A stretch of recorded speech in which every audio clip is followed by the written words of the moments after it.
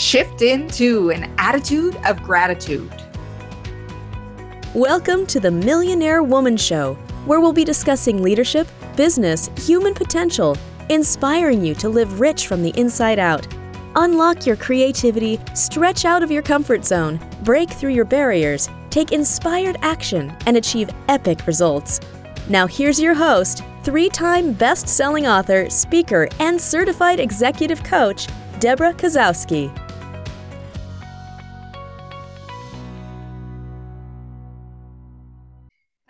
Hello, everyone, and welcome back to another Millionaire Woman Show. And if it's your first time here, welcome. And I hope you dive into many more episodes. And for those of you returning, I am always grateful that you are here. Today, we are talking about breaking free from skewed thinking. This is the thinking that takes you off track, throws you off your days. And I wanted just to help you have a way of course correcting. Now, skewed thinking impacts our relationships, it impacts our decision making, it impacts our actions, and ultimately impacts the outcomes that we have. So I wanted to touch on 4 particular ones today to really dive into and help bring to awareness. You know, I work as an emotional intelligence facilitator often, and one of the things with emotional intelligence is that pillar of self-awareness. And not only that is recognizing the awareness within yourself, but being able to be aware of the emotions that are impacting another person. And when you're able to read people or get a sense as to where they emotionally may be at, you can ask different questions. You can approach situations with sensitivity or empathy or compassion and really be able to hold the space for each other, not just for the other person, but you're also holding space for yourself to really be there present in the moment, that here and now. So what I wanted to talk to you about really is let's develop that awareness, but catch the situations where this might be going on and you can think about them, reflect on them, and take a different course of action. Now, one of them, it was really interesting. You know, I have fallen into this one myself, the all or nothing thinking. I don't know about you. I'm raising my hand here, hoping that some of you are raising yours as well. But to have that mentality of all or nothing thinking, that it's either right or wrong, it's black or white, it's this way or that way. And one day I was running errands, and my intention was ultimately to get to the gym, shower, get off to work. And what I realized when I got to the gym parking lot is that I had enough time when I looked at my watch to take a shower, not even a set of reps of one set of weights, and change my clothes. I was so frustrated with myself. I was beating myself up. And then there was just this moment of, well, you're wasting time. You got 10 minutes. You better get your butt in there. And I told myself, okay, Deb, stop beating yourself up. We got to focus on what's here and now. You have 10 minutes to get ready. You have to get out the door in order to make sure you get to your next appointment on time. And what it came to realize is that all or nothing was not serving me. That all or nothing was holding me back from really achieving some of the things that I needed to. Because when you don't feel good about your decisions, or you don't feel good about yourself, your actions are and your behaviors are not supportive of the outcomes you want. I wanted to have a peaceful day. I wanted to go into flow. But when you start beating yourself up, telling yourself you're stupid, you wasted time, you maybe squished in too much in your schedule, and this is why it didn't get done. You do this all the time. And then you just go into this spiral. So this all or nothing thinking started to shift for me to all or something thinking. Something is better than nothing. And then there's another phrase that's very similar, is do something over nothing. So when you really think about that skewed thinking, I want you to really think about, where is it that I feel that it has to be all or something? This is from, I need to clean my whole house, not just part of my house. I need to work on a whole project in one sitting. I can't work on it 1 hour at a time. But here's the thing. We know that we get more accomplished in smaller chunks of time than we do within the time block we give it. So, for example, if I tell you, hey, I'm going to work on this project, I'm going to give myself 4 hours. The project itself that I ever set up or the task might only take me 2. But because I've allotted myself 4 hours, according to the law of Parkinson's, I'm going to stretch out that 4 hours any way I can. So I want you to really think about the time block when you do your time blocking. Are you giving it too much time to be productive? Because what happens is when we have a little bit of scarcity and urgency to our time. So if I have 4 1 hour blocks blocked off in a week to work on it, I'm going to maintain my focus and attention and concentration in that hour to get as much done as possible, better focus, better concentration than I would if I extend it to 4 hours. Now, adults on general, we have a 20-minute attention span. So even if you have a 5-minute break, you're going back and refocusing every 20 minutes, you're going to do much better in that 1 hour than you will in 4 hours. So really pay attention into how you're time blocking. Are you working at your optimum time? For myself, my optimum time is 45 minutes with a 15-minute break. And I can cruise like that for several hours in a day. But what I recognize is I can get a whole bunch done in a short period of time. Now, the other thing underlying that all or nothing thinking is perfectionism. There's this idea that if I don't get it done perfectly the way I want to, that I'm not going to do it at all. And this is where procrastination shows up. This is where the productive procrastination shows up. This is when we do things to fill the time, even though they're productive, they're not giving our return on investment. Or there's the avoidance procrastination. And this is where we're avoiding doing activities and we're procrastinating, we're not meeting deadlines, and it gets to be so frustrating.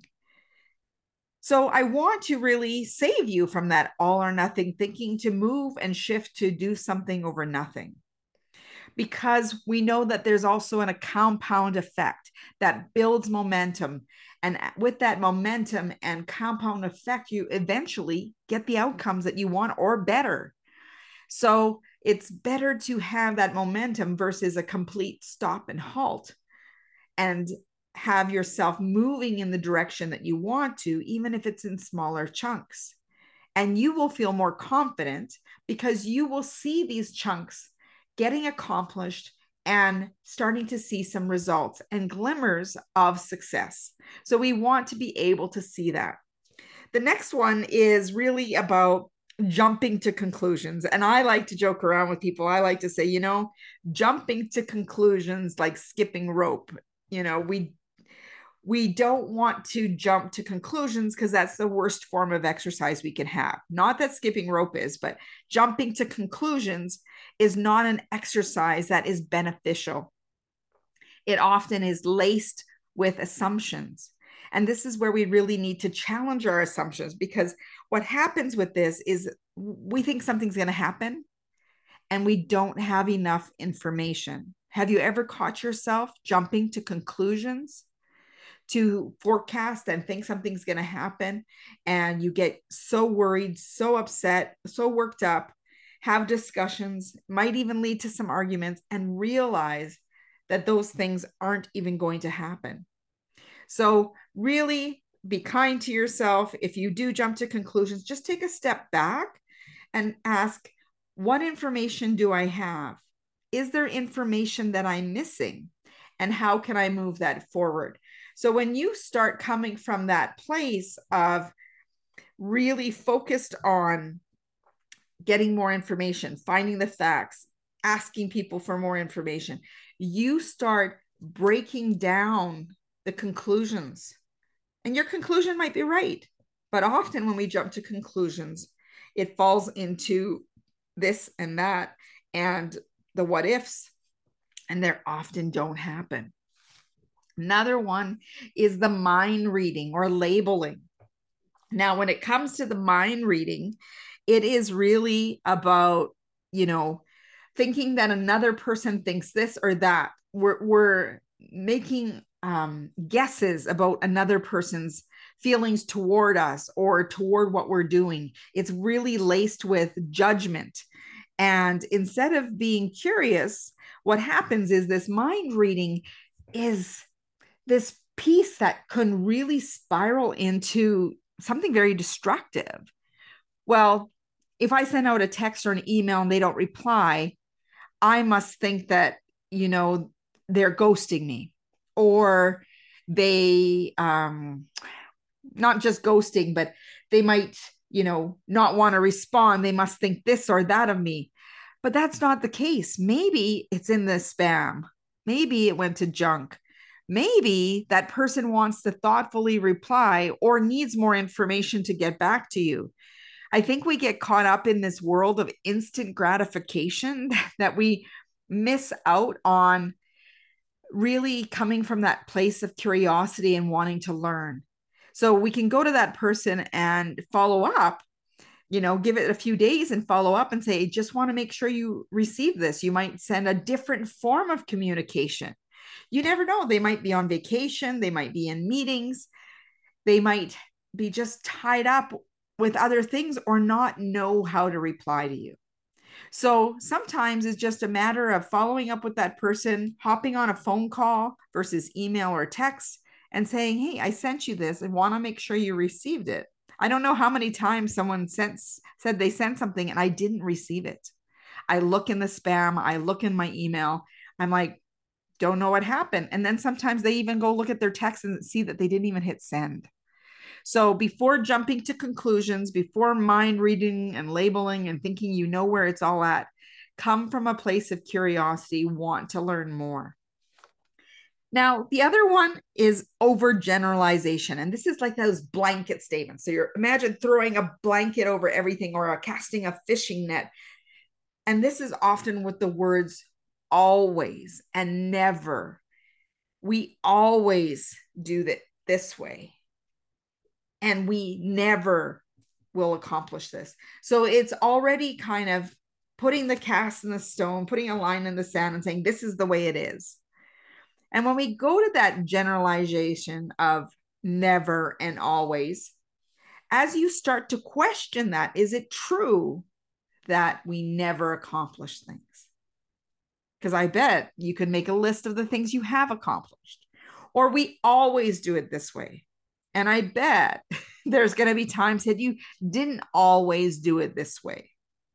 That generalization is a blanket statement over situations. And what it happens is it limits us from seeing the possibilities. It limits us from growing and learning about what is possible.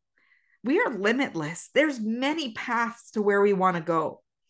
And when we can move away from skewed thinking, break free to really being in a place of, what's possible?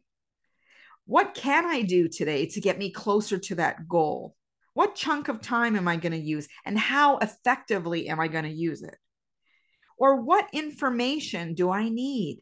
Do I have all the facts? Do I need to talk to others who might have a different experience to offer me a different perspective? We get so tied and rigid to our own beliefs that sometimes we lose the ability to have that flexibility to see what's possible. The mind reading, let's say something happened 18 months ago. That person is not the same person 18 months later. They've had a chance to reflect. They've had a chance to improve in maybe their skill set. You don't know, but you have to be open to seeing different perspectives, being open to seeing potential, being open to see the possibilities. And if you don't allow yourself to be open and flexible, you might missing out on some of the greatest breakthroughs. So break free from the skewed thinking because it could lead you to your next breakthrough. I want to thank you for joining me. And, I love when people share the Millionaire Woman Show on social media. Tag me. I will love to share it in my stories. And put out a favorite episode. What's your favorite episode? What's your favorite takeaway that you have taken away from what I've shared with you? Has it been beneficial to you? I create these out of a labor of love. They're no charge. And, these are just little samples of some of the conversations that sometimes I have with coaching clients, sometimes speaking from the stage. I want to be here to make the greatest impact I can on helping people step into living their rich life. I would love for you to go over to my website at www.debrakasowski.com. That's DEBRAKASOWSKI.com.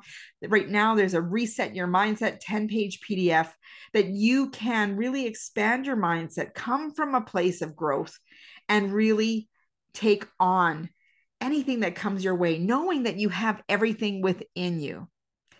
As Mahatma Gandhi said, be the change you wish to see in the world. And as always, go out and make today great.